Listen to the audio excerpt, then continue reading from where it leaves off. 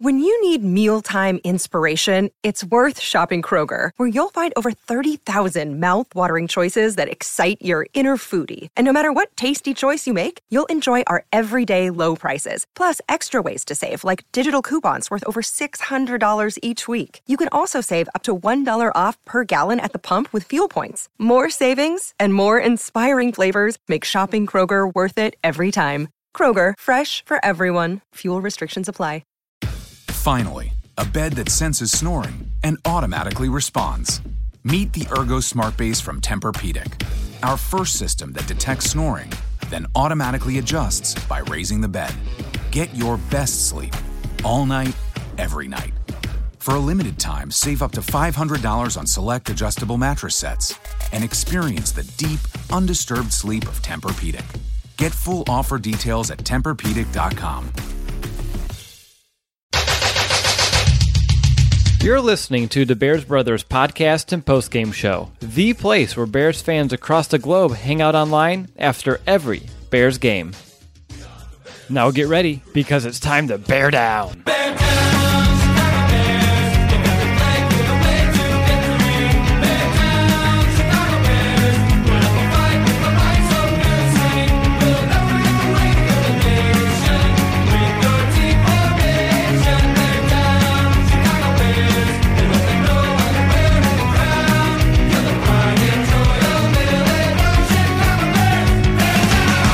Welcome back, Bears fans, to another episode of the Bears Brothers podcast, and welcome to episode number 244. Today's show is a combo, as we'll discuss our time in Canton at Urlacher's Enshrinement, as well as a quick recap of today's Bears practice. This is your host, Will DeWitt, and today I'm joined by three of my Bears brothers that I got to spend the entire week and weekend with. They are Brandon Hazlett, Nicholas Moriano, and Will Ingles. And fellas, it was great getting to bond with you over the weekend. It's pretty cool. We do this show. We all live in different places, and when we actually get to hang out in person, it's like we've been lifelong friends. I feel like I know you all a little bit more now. We have some inside jokes. And like I said before we left today's practice, I wish the weekend didn't end, but it did. And alas, we're here recording another Bears podcast. And just to start some things off, I want to go around the horn here. What's one part of your weekend, not Brian Urlacher specific, we'll get to him in a moment, that you want to share with our listeners? Anything about our time in Canton, our time just in general? And B, I'm going to hand it over to you first.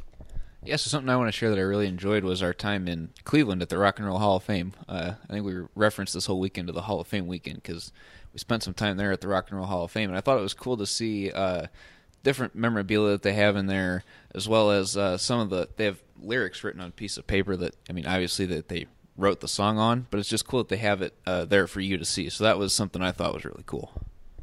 Yeah, at the Rock and Roll Hall of Fame, Jimi Hendrix found some doodles he did as a kid, and very talented person, obviously, but didn't know he was an artist as well. Well, like someone who uses his pen and paper and that kind of artist. Obviously, he's a musical artist. But what about you, Nick? What's maybe your top takeaway that you want our listeners to know about our weekend? It's just meeting some of our listeners throughout the weekend. That was so, surreal, really.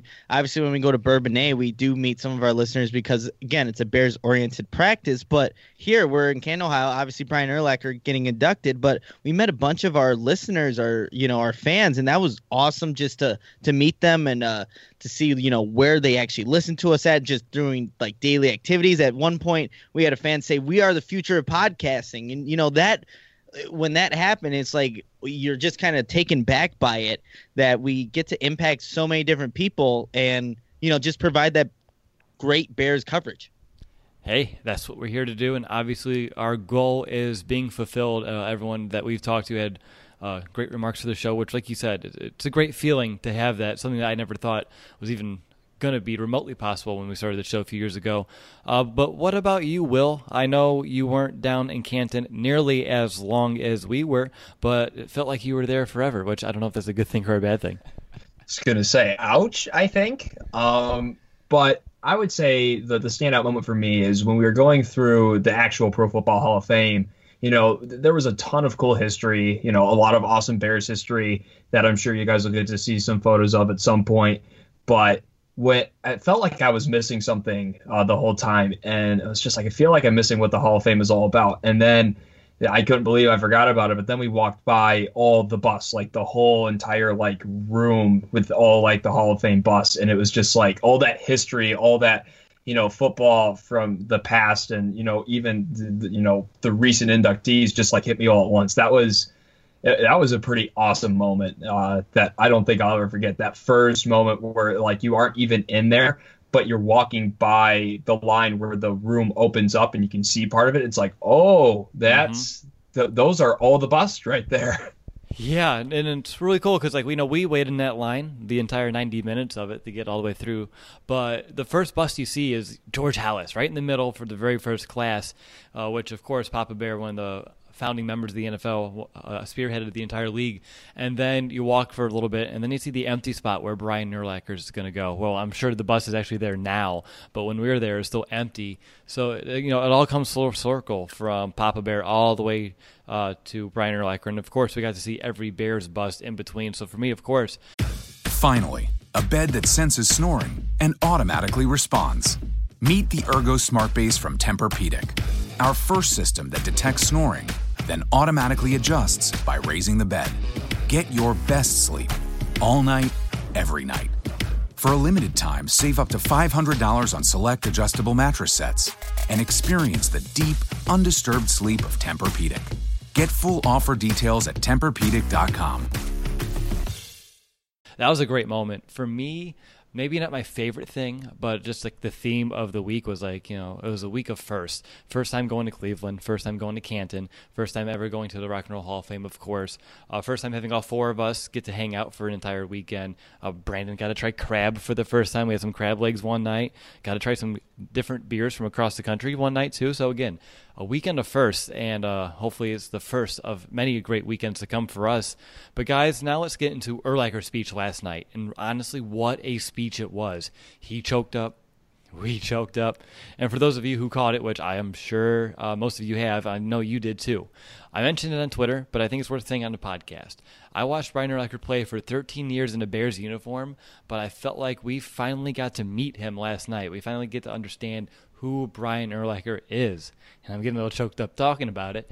So, B, over to you. Top takeaway from Brian?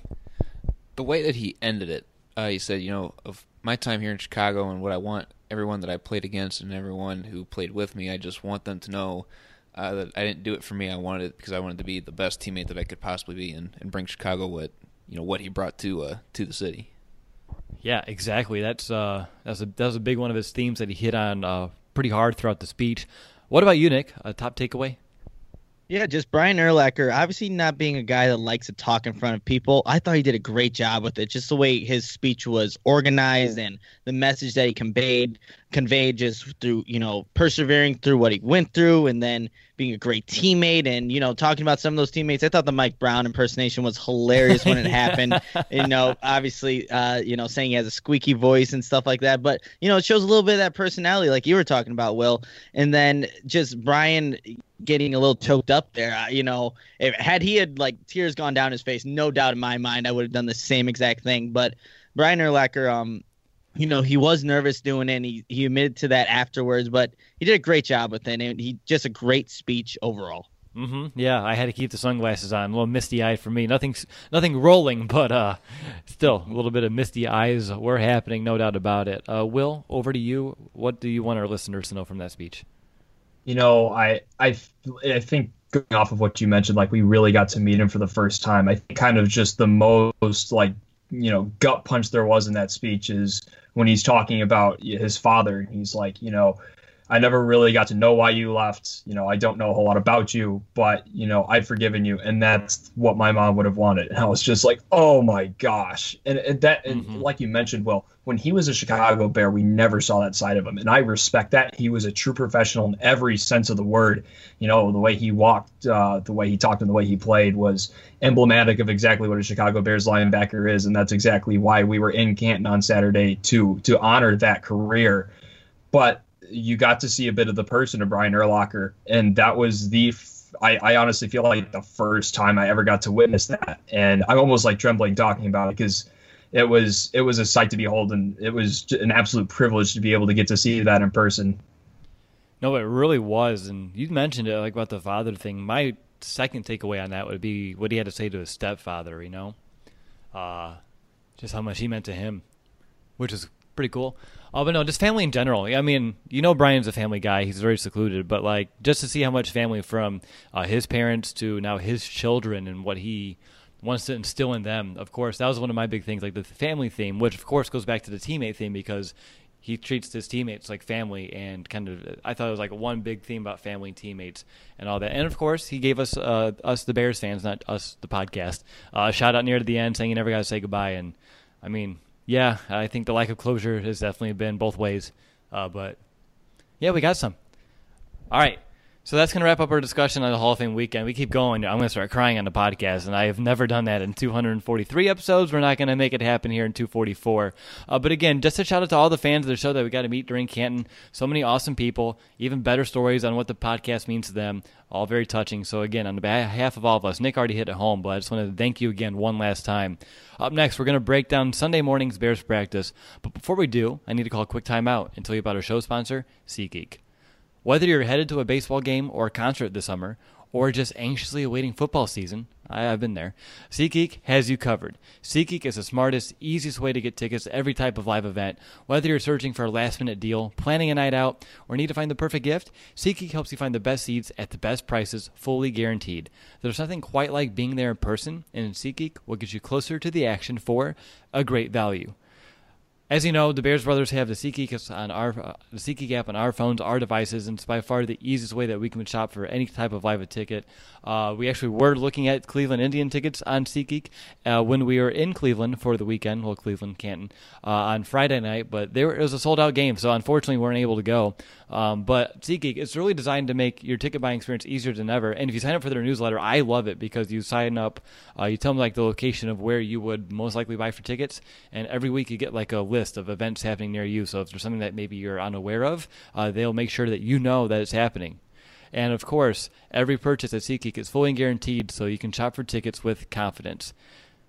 And the best part of all is that our listeners get $20 off that first SeatGeek purchase. Just download the SeatGeek app and enter the promo code BEARS today. That's promo code BEARS, BEARS, for $20 off your first SeatGeek purchase. Alrighty, you're listening to the Bears Brothers podcast. I'm your host, Will DeWitt, and today I have three Bears brothers with me, Brandon, Nick, and Kermit. And we are beginning our breakdown of today's practice. Kermit, you with us? Yeah, well, so happy that you called me out on the podcast, so yeah, I'm here. That's Kermit. We got introduced to him for the first time throughout the weekend, so I had to make sure he knew he was appreciated here on the show. But, all right, so last night we were at the Enshrinement, right?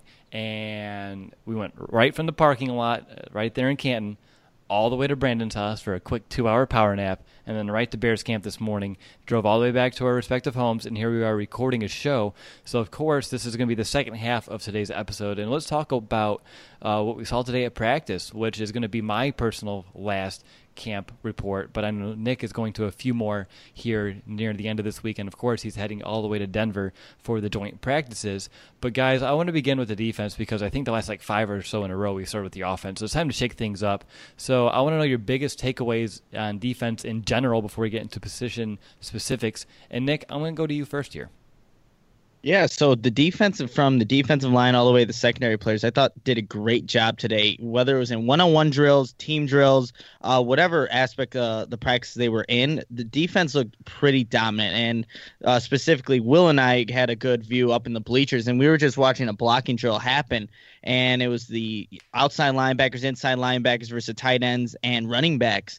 And for the majority of that drill, those linebackers just dominated. There was only a few individuals who didn't, play the part of beating their respective man. But, Leonard Floyd looked really good. Sam Macho showing these power moves against these tight ends. Trey Burton had no chance against them. But, yeah, I think that set the tone early on in practice because throughout there was just domination by the defense. All right, I'm bringing Will back onto the show. Will, top takeaways here on the defense?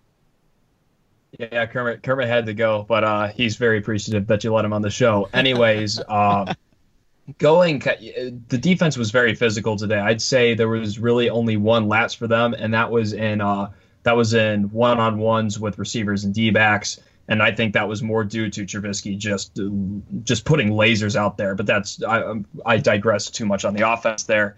I think the biggest takeaway for me was how much the defensive line just dominated the offensive line, and that was first, second, and third string.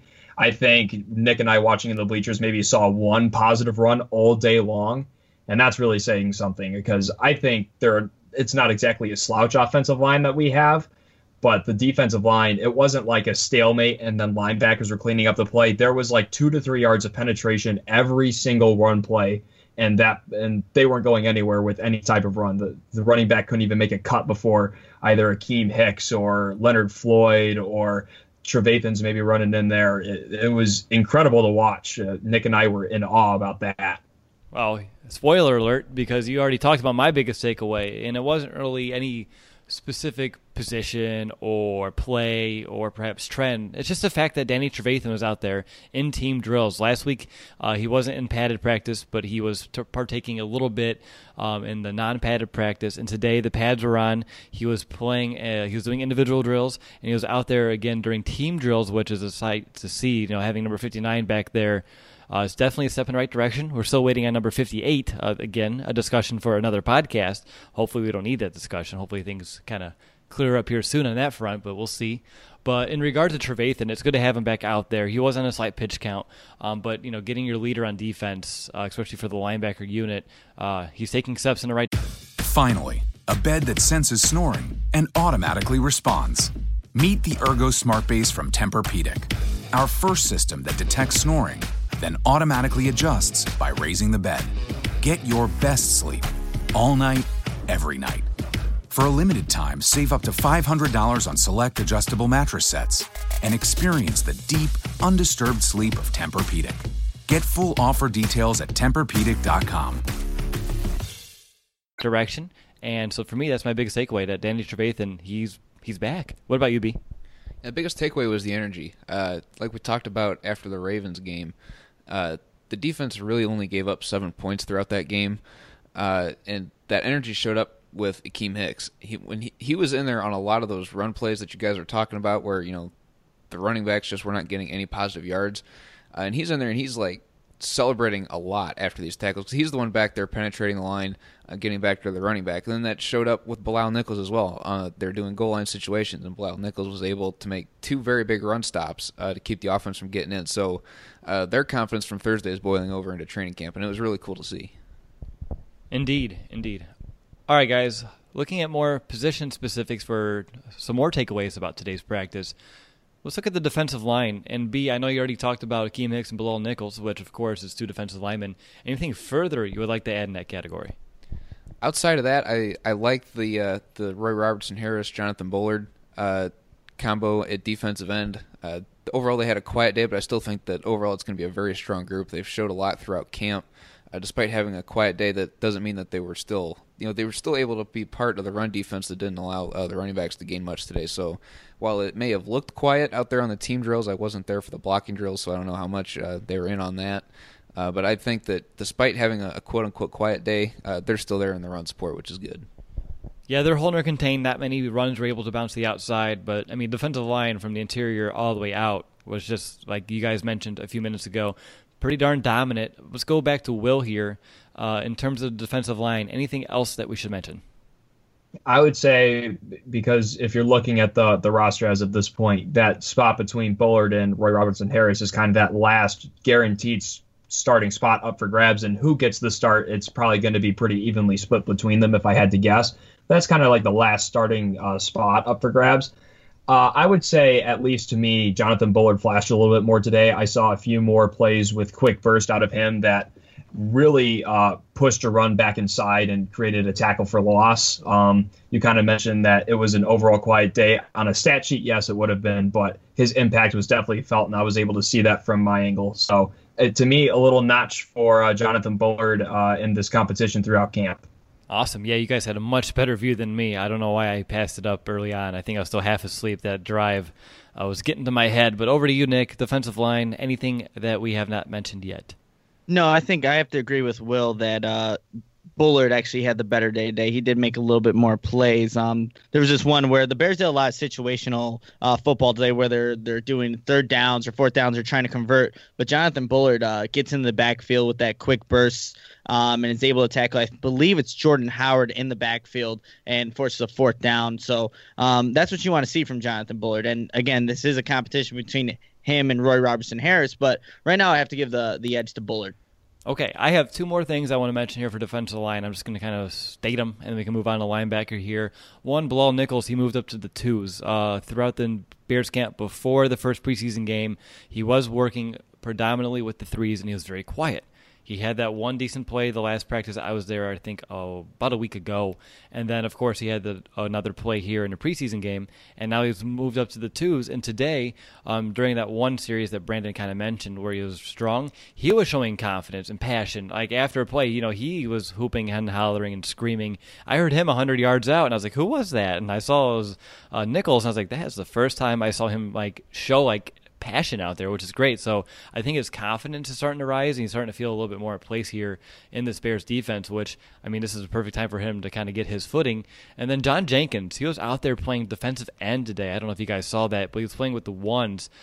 This is when the Bears were predominantly running the ball. So perhaps this is like the defensive, jumbo package, heavy set, whatever you want to put it, but the three big bodies of Eddie Goldman, Akeem Hicks, and John Jenkins out there together, to me was something I didn't really anticipate seeing today, but I did. So John Jenkins getting some time at defensive end. Will, any insight on how you think that would maybe fare in a regular season? It's all situational, like Nick and yourself mentioned. It's not something that you'll normally see. But if it's a jumbo package on the goal line, I could definitely see that being a more beneficial thing where it is literally just a game of inches and making sure that your hole is completely clogged for a running back not to be able to get through. So I could definitely see that having some potential in the regular season. It all just comes down to situational stuff, which, on kind of a tangent, Nagy's doing a great job of making sure the Bears are doing that all practice long.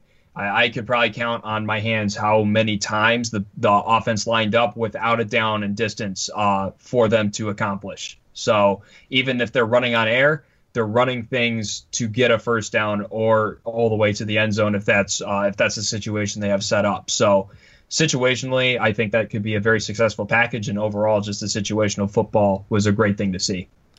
Awesome. Thanks for that insight, Will. Let's move on over to linebacker. And Nick, I'm going to just swing it over to you. I've already talked about Danny Trevathan returning today in team drills. What else at linebacker, inside or out, you get to choose here that you want to mention? Yeah, so I'm going to start with Nick Kwiatkowski, which I think he didn't have the best day today.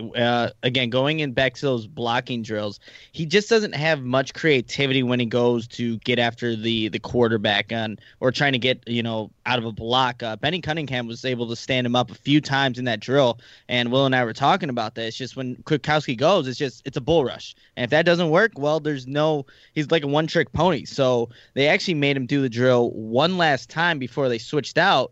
And Benny Cunningham, he ends up losing a drill, but he still holds him up. He stands him up again. And then in coverage, there was a lot of plays that happened over the middle of the field with these post routes to the tight ends, Deion Sims and Trey Burton. Well, Kwiatkowski's in coverage for both of those plays.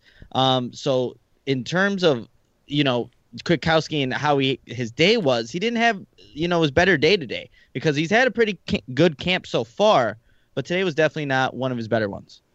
Do you think it could be having Trevathan back out there and he's kind of acclimating himself to the other, the off-ball linebacker instead of having to be the Mike?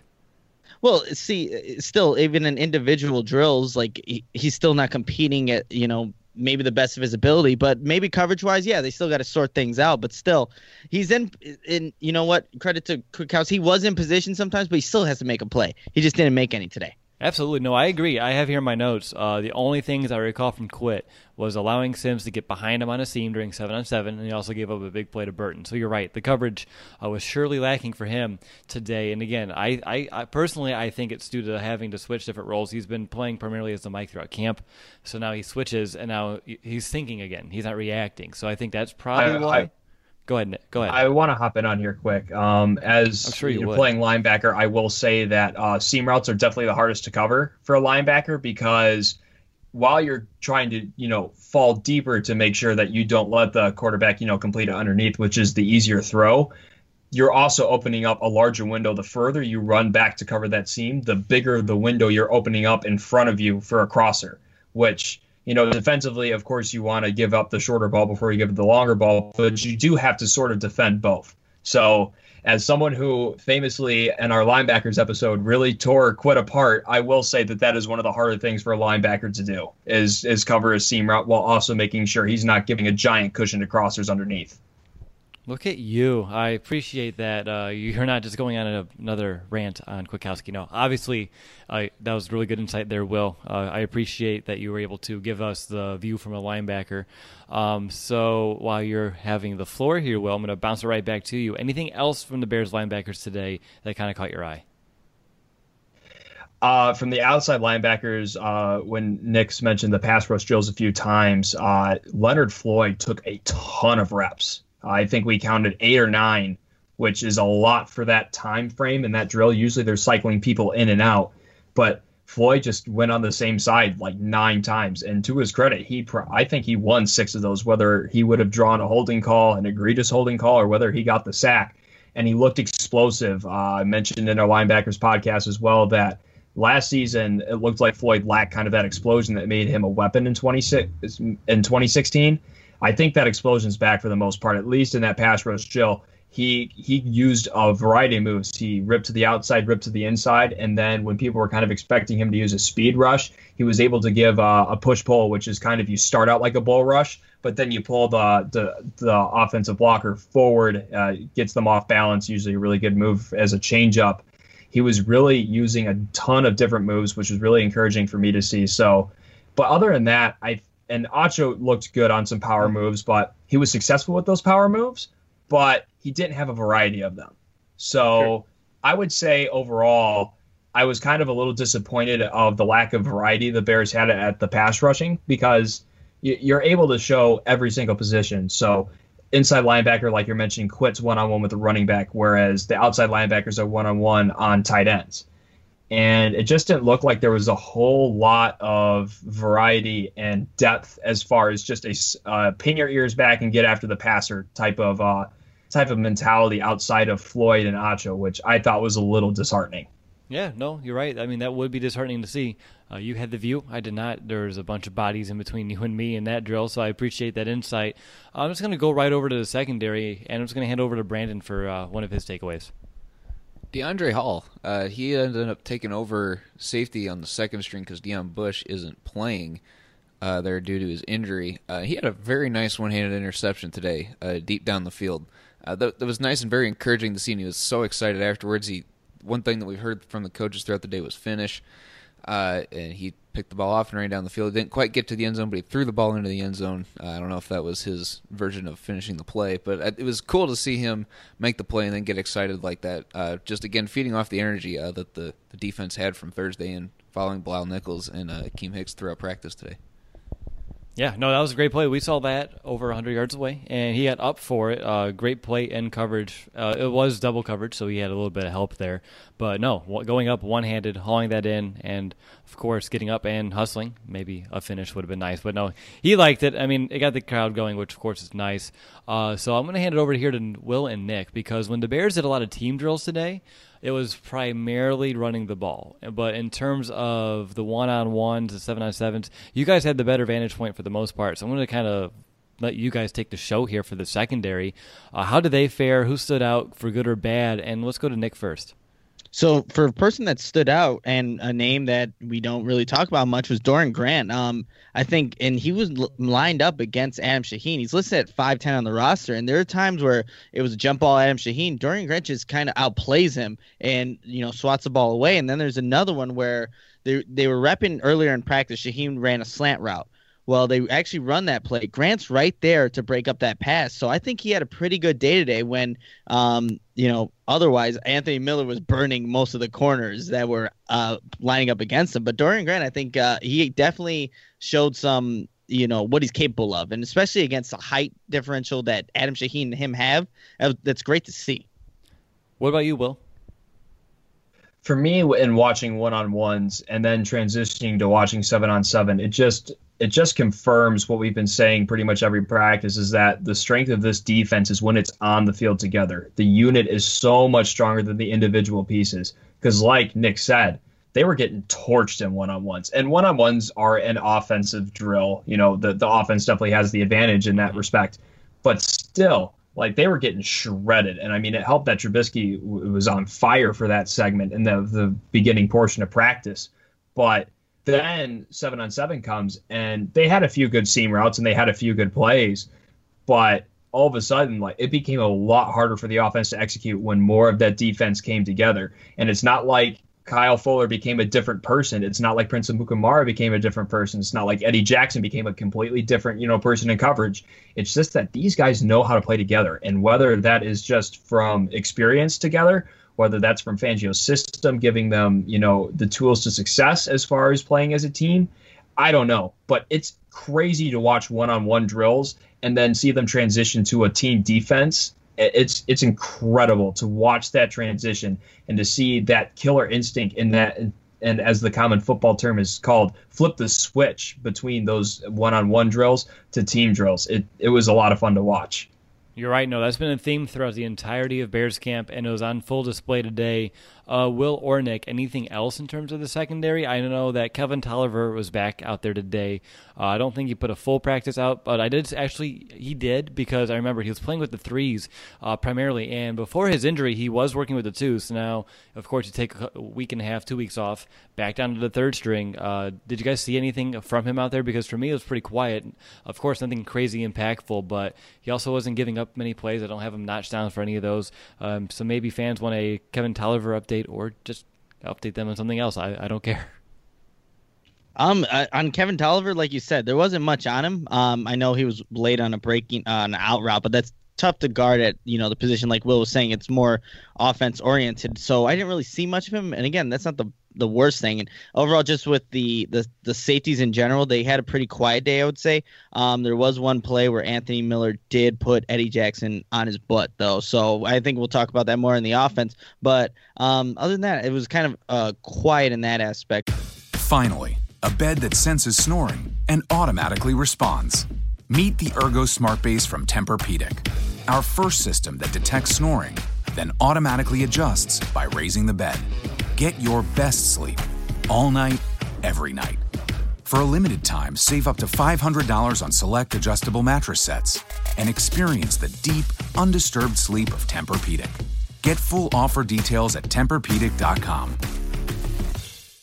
But nothing more for the updates on Kevin Tolliver.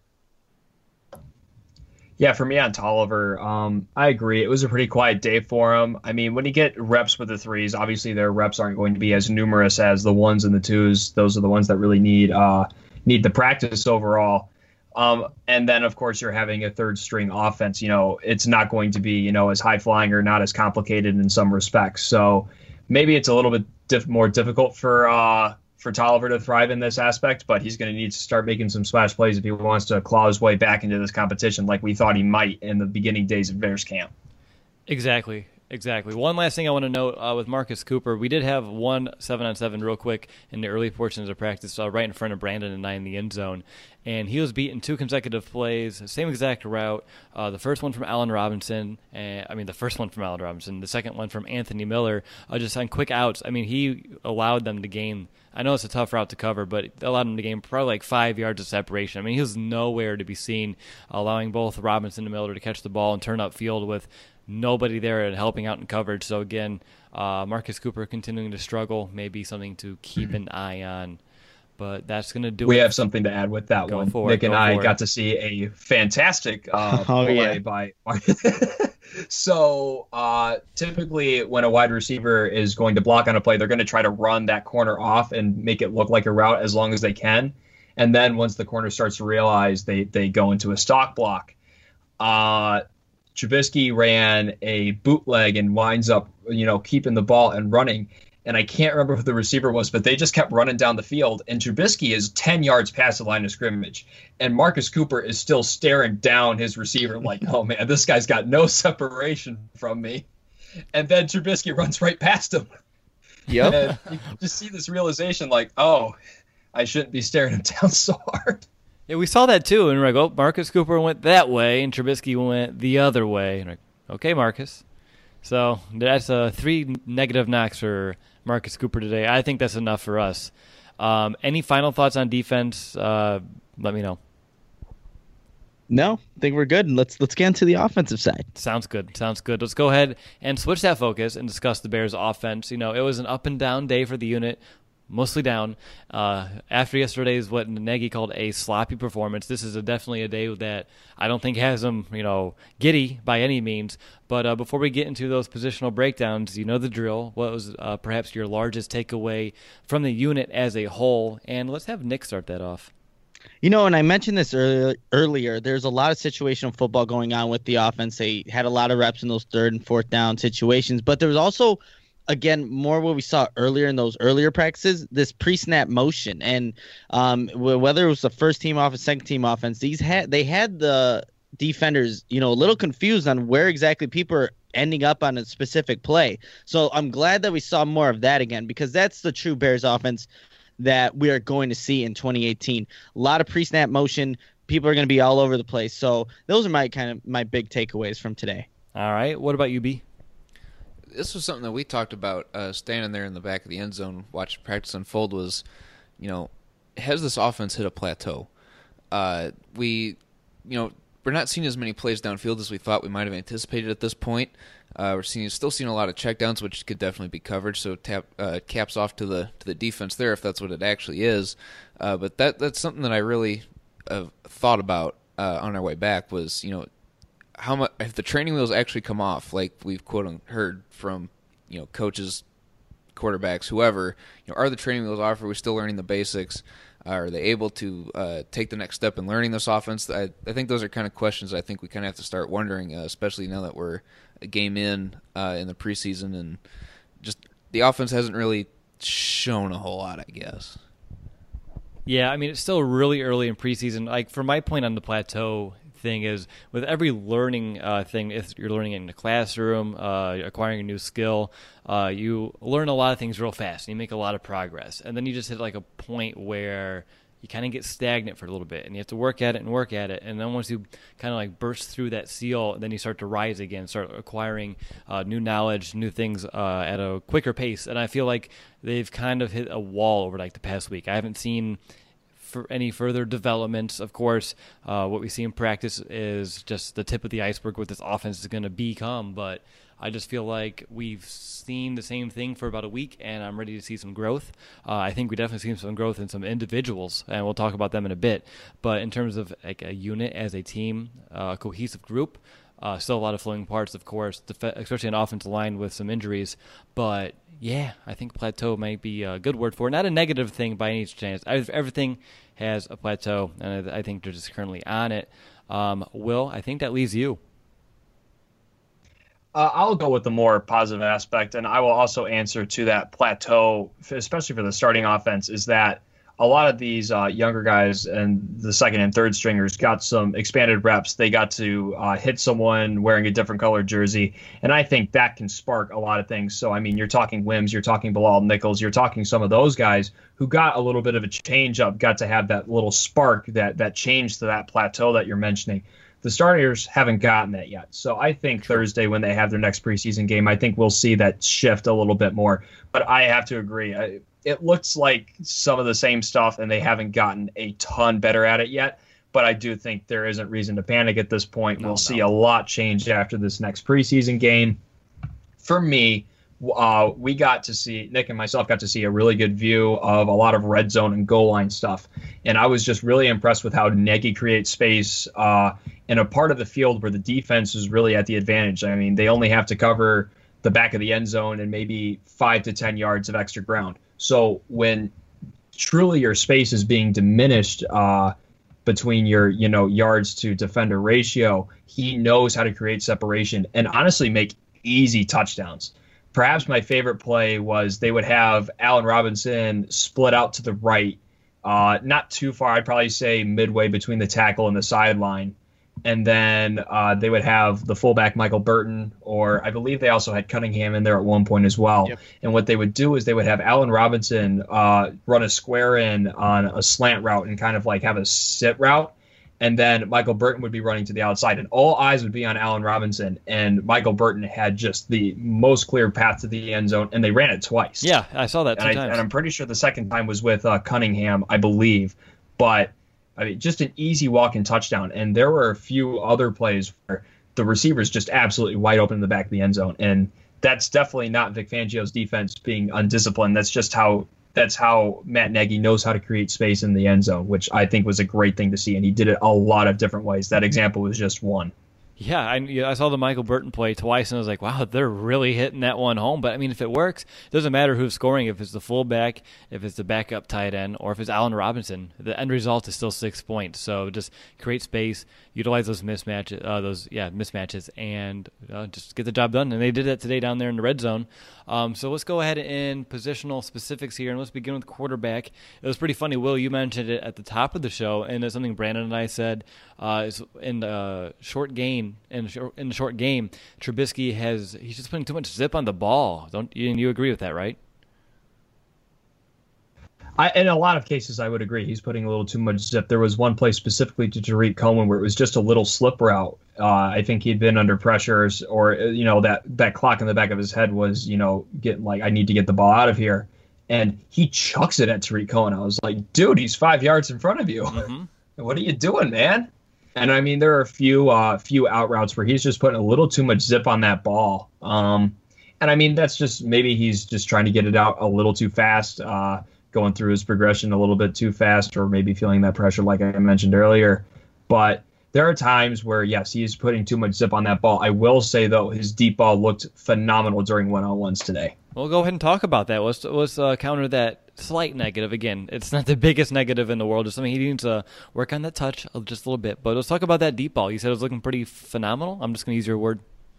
Yeah, absolutely. When you're looking at the one-on-ones, I mean, he was leading receivers just in a perfect spot. He was putting balls where only his guys could get them. If it was an Allen Robinson or a Trey Burton, he was even at times putting it a little bit on a jump ball path and it was still an advantageous position for his receiver to go up and get the ball. Perhaps my favorite throw of the day, it was a tad bit too far to the sideline and out of bounds, but they had, I believe it was Burton running a wheel route, Trey Burton, and he wasn't even, breaking to the sideline yet. And Trubisky chucks it up, and it was on a dime to Burton. It was a little too far out of bounds. He couldn't get his toes in. But I looked at Nick, I was like, dude, he threw that before Burton even made his break. Like, that was a phenomenal ball. He knew exactly where Burton was going to be, how far downfield he was going to be, and he was still draped with coverage, and it didn't matter. Burton was able to separate and, have plenty of space to secure the catch. Now it's just got to be a little bit closer in bounds, but that was probably the throw of the day. And it's crazy that it's not a completion, but it was just like, this guy is starting to understand where his players are going to be, and he knows how to put the ball there, 20 yards before they're going to get there. And I think one-on-ones, he really showed that he's developing more as a passer. He knows how that timing works out a little bit more. Now it's just some of those smaller things like touch going through his progression and just tightening up some of those smaller things. Yeah, no, that's impeccable. What you're talking about with the timing, especially if he can start working on that, getting more of a rhythm, and the chemistry improves even further. It's going to be a lot of fun to watch this season. What about you, Nick? With that bird's eye view, what can you tell me about Drew? Yeah, I thought just from the previous practices I've been to, this looked like Trubisky's most accurate throwing practice for me. Just where he was putting the ball, like Will was saying, receivers weren't even coming out of their breaks yet, but the ball was where it needed to be, where it should be, and only where the receiver could get it. Whether or not the receiver caught it, that happens sometimes. But Trubisky looked good today, especially like you said in the one-on-ones. And he also looked a little quicker with those decision making. I know that the team offense itself didn't do very well. And again, you got to credit the Bears defense, who's been doing a great job in training camp throughout the entirety of it. But he just looked a little quicker. Obviously, you don't want to see every single play go to the check down, but we did see those plays over the middle to the tight ends happen a little bit in this practice. So I would say just from the previous practices I've been to, this was Trubisky's best throwing the football. Yeah, I'm trying to find a way to counter that because, I mean, I've been to more than you, but even then, I think you're right. This is probably the day that he was the most accurate from the beginning to practice to the end. Not a lot of overthrows. I can't recall any underthrows, and yeah, I mean, he looked really sharp today for the most part. He did have one overthrow. I think it was just maybe in a 7-on-7. I think he tried to hit Benny Fowler on a post route, and he put a little bit too much, and it was his one interception on the day from what I saw. But again, we didn't see a lot of that, and if it was, maybe it was just that one instance. But he looked accurate, and that's a good thing. That's a good sign. Accuracy is great, and of course, the coverage was pretty darn tight all day long as well. Like you guys were mentioning during those team drills, those 7-on-7s, how the unit just comes together. So for him to put those balls into tight windows, even the ones that maybe weren't completed, there's a few that hit some guys in the chest, some guys in the hands that still hit turf. So the balls were there. Trubisky got his job done. So do you guys want to mention anything from Chase Daniel or Tyler Bray? I don't have anything glaring one way or the other, so we could go straight to running backs if you want. The one thing I'll say about Chase, just when he went out with obviously the number 2s, he looked fired up. There was this one play where the defense wasn't set, and he hikes the ball immediately, throws a touchdown. I forget who ends up catching it, but he's celebrating, just kind of pumping his fist and just acknowledging like, hey, look, we went out there, we scored. And I like that about Chase Daniel. He didn't have the best game in that preseason game, the Hall of Fame game against the Ravens, but look, he's still trying to, pump up his teammates. I think he goes and smacks one of the running backs on the butt right after that. So, you like to see that out of your backup quarterback who's, obviously here to help out Mitch Trubisky. Yeah, he brings passion. He surely does. I've seen that throughout camp, no doubt. Moving over to running back, I'm just going to hand it to B here. Again, the Bears worked on the running game for a decent amount today at practice, but we talked about in the defense, not a lot of room for these backs to go. But with that said, any way you want to take the running backs? Yeah, I'm going to kind of clump running back and wide receiver together just real fast here on one point. One word we heard stay in the back of the end zone from a lot of the coaches today was finish. Finish the play. Finish. And Jordan Howard and Benny Cunningham both had fumbles today. Benny Cunningham's was closer more to when the whistle was blown, which tells me he was just kind of giving up on the play. They have to be able to finish in that aspect. Play through the whistle, not just to the whistle. But, I mean, the offensive line didn't help the running game today. We've seen a lot more runs today than we've seen, or at least that I've seen in my time at camp. So it was interesting to see that they're starting to show they're going to run the ball more. We've seen Tariq Cohen back there taking a few handoffs, which was nice that he's not just going to be thrown out there as a receiver. They are going to try and use him as a running back as well. And he did have one nice run in there today. But it was just very tough for the running backs to get any sort of yardage with the offensive line just not being able to hold up to Akeem Hicks and Blyle Nichols' intensity out there. Yeah, exactly. Nick, how about you? Running backs, anything that you took from it? They didn't show a lot today, but going back. How personalized can a financial plan be when it's created by one of those robo-advisors? Plugging in standard algorithm to calculate insurance need and future wealth of random human client. Robots don't know you. We do. At Farm Bureau Financial Services, getting to know you always comes first. Together, we'll create a financial plan based on your specific goals. Find a local Farm Bureau advisor at fbfs.com/protect. It's your future. Let's protect it.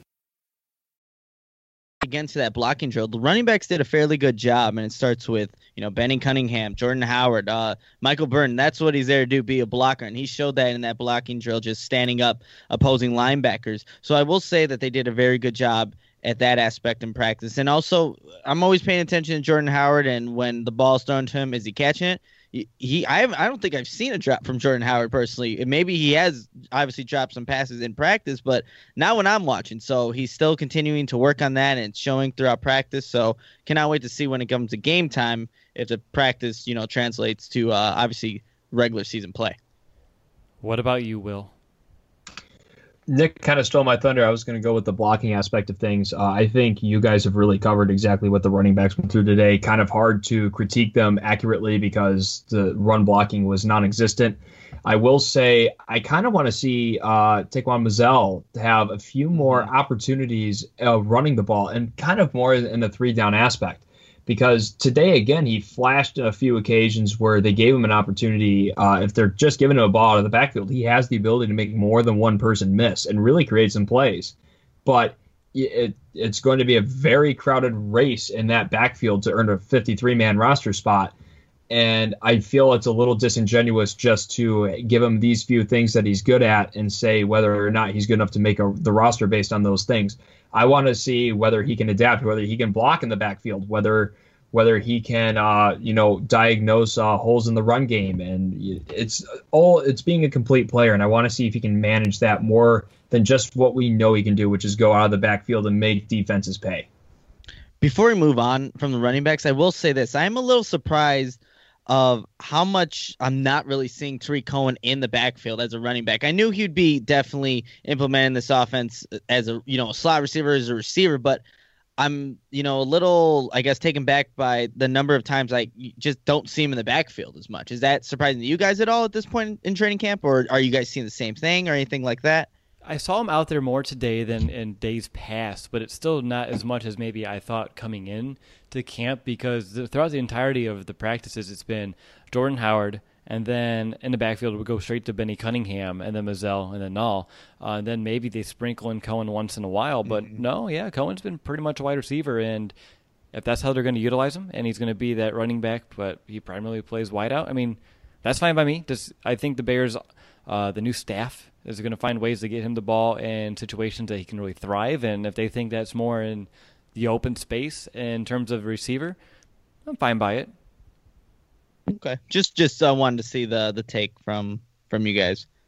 Well, he got no, one. I'm 100% in agreement with you, Nick. I really thought that Cohen kind of had this way to be a real deceptive player. Like, you always have to keep track of where he is on the field. But if you just keep putting him at receiver, you kind of take away that kind of that aspect of his game where defenses have to pay the utmost attention, because he will burn you if you don't pay attention to him. But if you just put him in the same spot all the time, well, that kind of takes away that aspect of it, Yeah, the element of surprise. I mean, that's what I was figuring. Like, they're going to put him in the backfield one play. He's going to be split out wide, slot. I mean, obviously, like we talked about the pre-snap motion stuff, you can do that. But yeah, I just felt like he's been, obviously we talk about as a receiver thus far. So speaking of receivers, let's move on to that position, guys. And I'm going to hand it over here to Brandon about some of his top takeaways. Before I do, though, I want to say there's no Josh Bellamy today. I think he had a day off. But Taylor Gabriel, he's out with a foot injury that happened yesterday. And Nagy said it's in John Fox fashion, day-to-day. But I actually trust that this one is more actual day-to-day and not the day-to-day of old. But B, over to you, wide receivers. Javon Wims, a guy who really impressed us on Thursday, had some, I'll call them focus drops. They hit him in the hands. He was in coverage on a few of them. Trubisky could have had a little more touch on some of them, I guess, too. But regardless of it hitting the hands, you got to catch it. And that's where the focus drops, the word that I'm using there, comes into play. Because if it's going to hit you in the hands, you got to be able to reel it in. And he showed that he can make these great acrobatic catches. Showed that he was able to be reliable late in games, coming back against the Ravens there. But you also got to be able to make the easy ones. And it's great to see him make all these big plays. It was nice to see him be bumped up to the twos. I think he definitely deserves it. But he's got to be able to make the focus, easy plays as well. Yeah, he had a great play in the end zone towards your guys. I believe he beat Kyle Fuller. Did you see that play? And if so, can you tell our listeners about it? I saw the tail end of it, but I saw like the adjustment he made, which looked like he was playing basketball, going up for a rebound, and just beat Fuller up and at him for that ball. Yeah, I agree with you 100%, Will. That's exactly what happened. To refer to another person who just got inducted in the Hall of Fame, Fuller got mossed. Essentially, he exactly like you said, he made a great adjustment to the ball in the air, and he was just basically went right over the top of Fuller and hauled it in. There was a couple plays in one-on-ones where Fuller and Wims were having really good battles, and it was odd enough that he got kind of the ball in the same exact place on a few different attempts. And honestly, I really like the way that Fuller kind of pushes Wims. Wims won that battle, but it was a battle throughout the entire practice. And I really like that Wims is with the twos now, so he has a few more reps against these better corners like Fuller, which I think will really improve his game in the long run. No, absolutely. Going up against the higher caliber players is really going to help him adjust to the NFL game. Really, the game of football in general is still very new to it, but that's going to expedite his development. At least I agree with you, Will. I think it's going to do just that. What about you, Nick? Top takeaway from the wide receivers? Not much of a takeaway, but just Kevin White. I saw him make a couple plays today, but it always seems like in every practice that I've seen or read about Kevin White, he's always able to make a couple plays, whether it's just going past somebody, just using his speed. But when it comes to adjusting and having to make a difficult catch, but still makeable catch, he doesn't come down with it. And I saw that earlier today in practice where the ball wasn't thrown the most accurately, but it was still catchable for Kevin White. He had the range. He got his hands on it, but once, it hits the ground, he just loses control of the ball there. That just seems like the thing with Kevin White. I haven't seen a lot of where it's a 50-50 ball, he comes down with it. It's more so he's open, the ball hits him in the hands, he's going to catch it. I want to see more of these times where the ball is not placed in the right spot and where he just needs to make a play, make an adjustment to it, and then come down with it. Obviously the Bears have not seen a lot of Kevin White, so you want to see him be able to do that. And, we don't know how much playing time he's going to get. He's most likely going to be a starter, but he's got to be able to come down with those 50-50 balls. No, you're right. If he's going to be out there, he definitely needs to do so.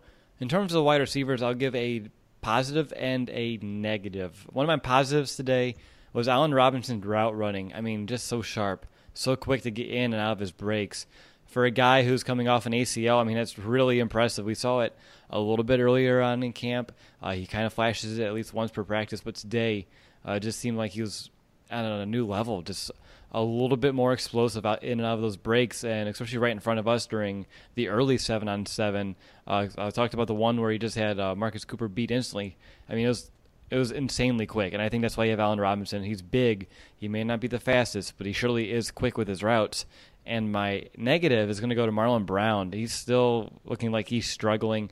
A few times he wasn't able to make some easy catches, some easy plays, and he's someone who I think over the last couple of weeks he's really started to trending downward.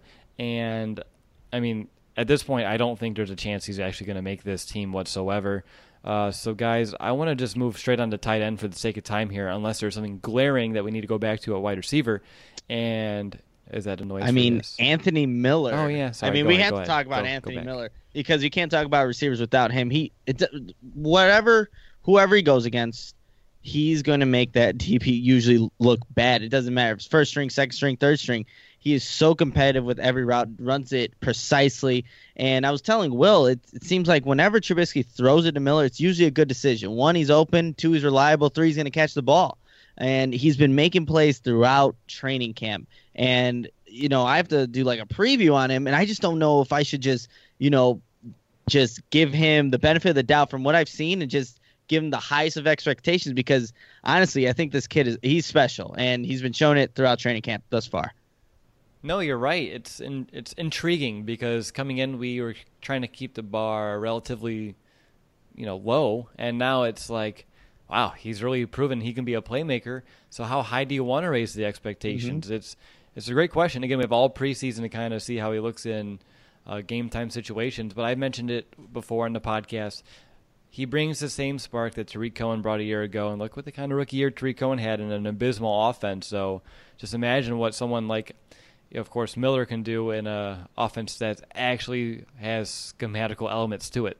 So this will be very exciting indeed for Anthony Miller. And by the way, he retweeted your video of his route today, so that was pretty cool as well. I did see that. That is pretty cool. Mm-hmm. Now, we're going to move on to tight end now, if that's okay. I do apologize about forgetting Anthony Miller. 2 hours of sleep, but we're all kind of persevering through that. 2 hours. I know. So tight end, what do you want to take it? And B, I'm going to go right to you first. Colin Thompson was a guy who, when we were first getting into camp, we consistently and still are bringing up that we only had 4 catches or 5 catches at Temple.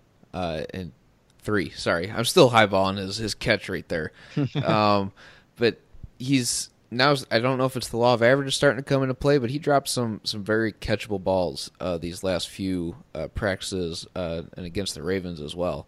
That's something that is going to worry me as far as his sake is making a team. I don't know if there's room for him because I had him getting cut anyway. But for his sake, he's going to have to find a way to beat those law of averages, I guess, is the best way to put it. He's going to have to find a way to get some stickum on his gloves or something. I like it. Stick 'em. Old school. What about you, Will? Tight ends, biggest takeaway, or just what you want our listeners to know from today's practice? I think Deion Sims bounced back a little bit from what Nick was very, very decisive in saying it wasn't quite his best performance in the Hall of Fame game. I thought he had a pretty solid practice overall. I agree with you, Brandon, on Colin Thompson. He's a guy who I was pretty high on through those first few practices, especially because I was so down on him to start training camp. He really turned my head that his stats and kind of his byline wasn't emblematic of who he was as a player, but he's definitely taken a few steps back since that opening week. Adam Shaheen, he shows what he can do in some practices, and then he comes back down to earth for other ones. I think yesterday was a practice that he excelled in, and this one was one that he came back down to earth. I know, I think, Will, you were at the practice where he had a few just phenomenal end zone touchdowns. Yeah, and those were non-padded, though, so it's like, keep that in mind, too. Correct. You want to give him the benefit of the doubt that athleticism shines through, but then there are days like today where he kind of just disappears. And I don't think he got a ton of opportunities, but at the same time, it's like you want to see him succeed and kind of make himself available for those opportunities at times as well. So down day for Shaheen in my eyes, a little bit trending upward for Deion Sims. It's kind of odd to put a trending up or down for Trey Burton because we still don't really know what his role is. We know he's going to be involved. He's been involved in a number of ways, but it's kind of like, well, it kind of, to quote Office Space, it's, well, what would you say you do here? Because I don't think we know yet. And he, of course, like I said, has a role. He's been executing some solid catches and running good routes and, being a serviceable blocker when called upon. But at the same time, it's like, I still don't know what he's doing. So I don't know if he's doing it well exactly. Yeah, no, you're exactly right there. What about you, Nick? Tight ends? With the tight ends, I guess just coming in with this group, I guess it wasn't a question whether these guys can go out and catch passes because I think that's the strength of these, the role of all three of the starting tight ends, I guess. But it's the blocking that kind of scares me a little bit. And going back to that blocking drill, obviously it's more advantageous for the defense, but you still want to see them, I guess, give more of a fight. Because Trey Burton's getting pushed back easily by a Sam Acho. Adam Shaheen's still late on, whether it's Leonard Floyd or other guys.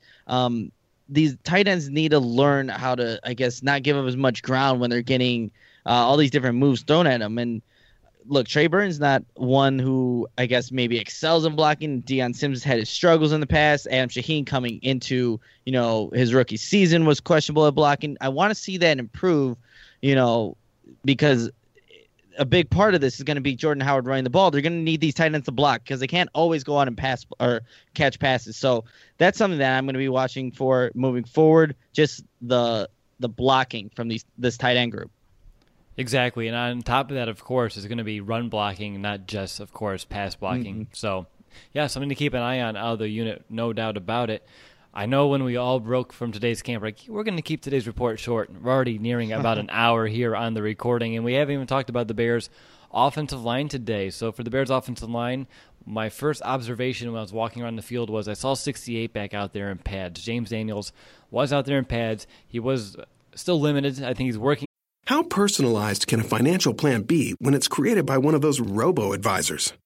Plugging in standard algorithm to calculate insurance need and future wealth of random human client. Robots don't know you. We do. At Farm Bureau Financial Services, getting to know you always comes first. Together, we'll create a financial plan based on your specific goals. Find a local Farm Bureau advisor at fbfs.com/protect. It's your future. Let's protect it.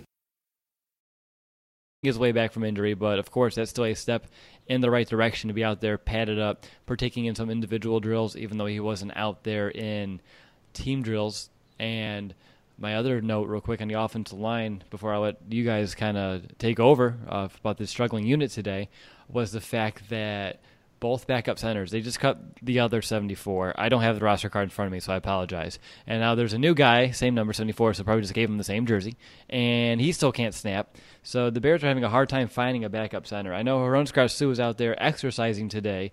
It's the first time I actually saw him on the sideline ever since he went down with an injury a week and a half ago, or that might even be 2 weeks now.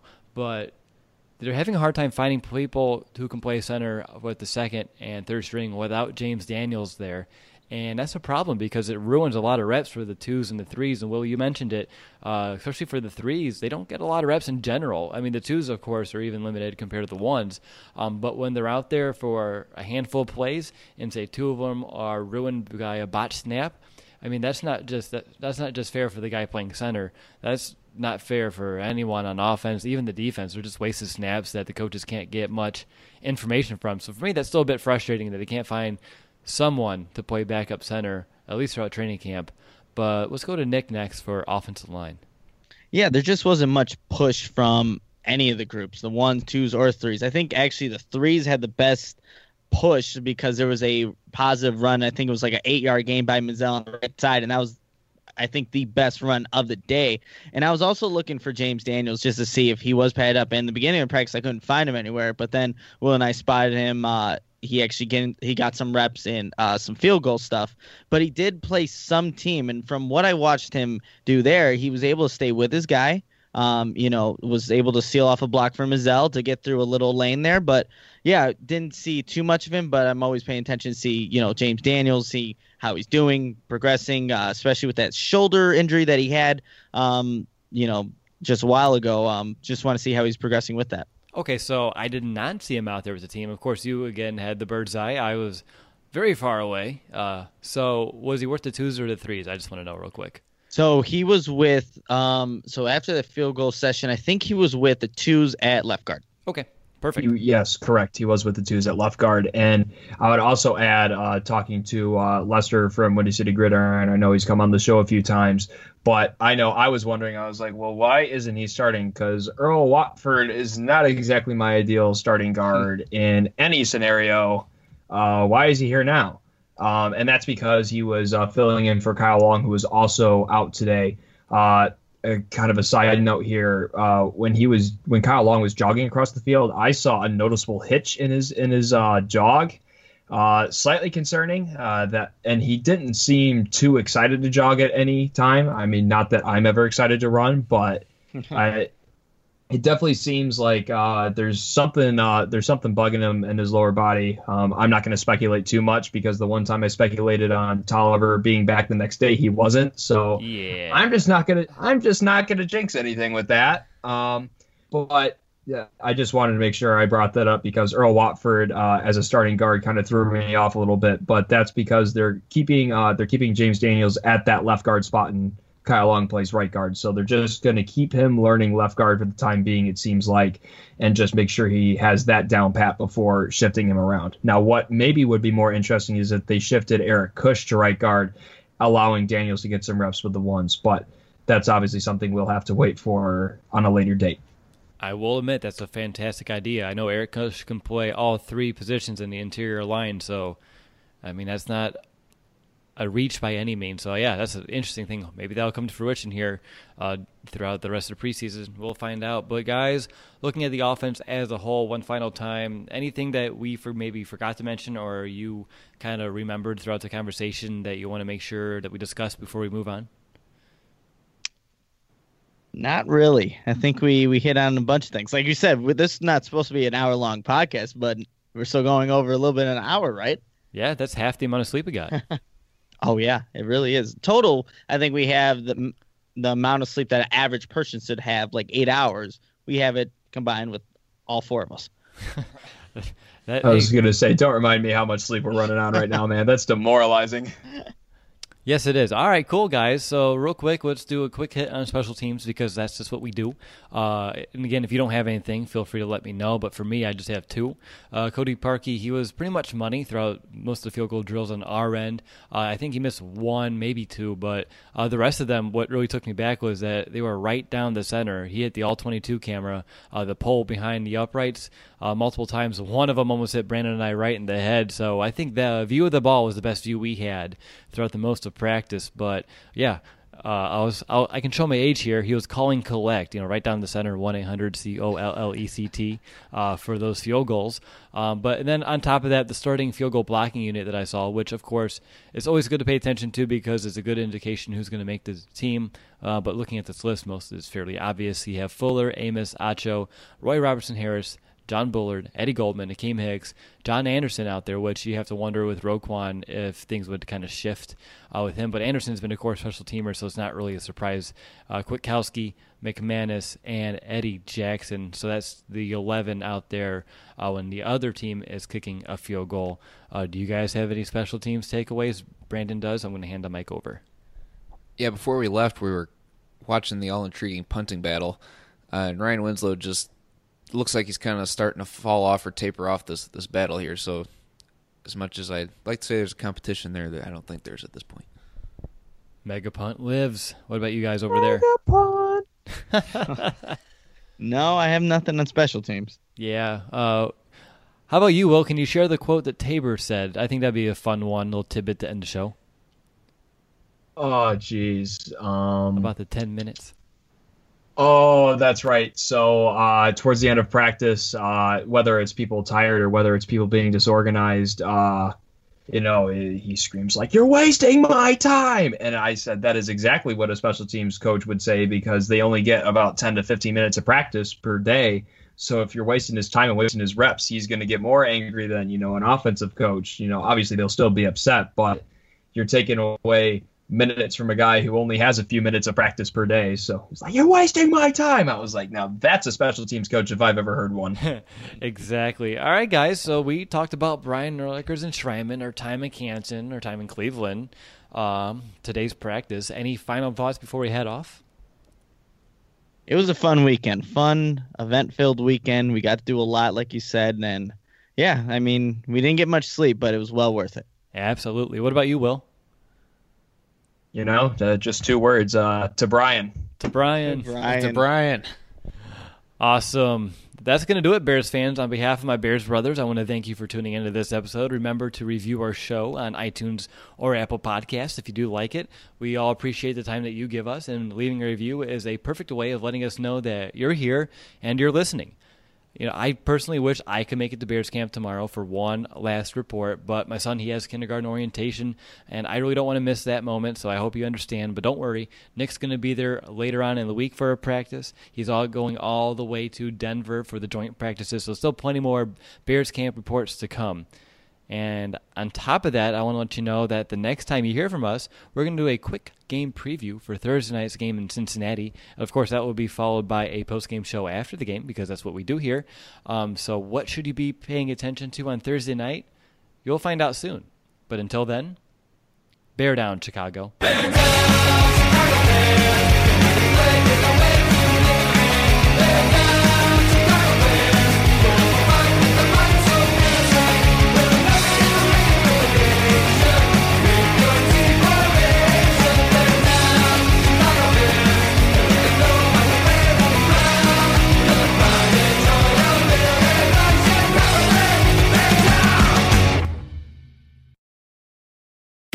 Finally, a bed that senses snoring and automatically responds. Meet the Ergo Smart Base from Tempur-Pedic, our first system that detects snoring, then automatically adjusts by raising the bed. Get your best sleep all night, every night. For a limited time, save up to $500 on select adjustable mattress sets and experience the deep, undisturbed sleep of Tempur-Pedic. Get full offer details at TempurPedic.com.